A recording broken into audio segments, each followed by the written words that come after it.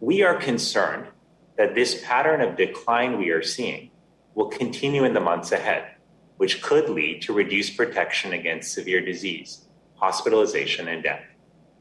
That is why today we are announcing our plan to stay ahead of this virus by being prepared to offer COVID-19 booster shots to fully vaccinated adults 18 years and older.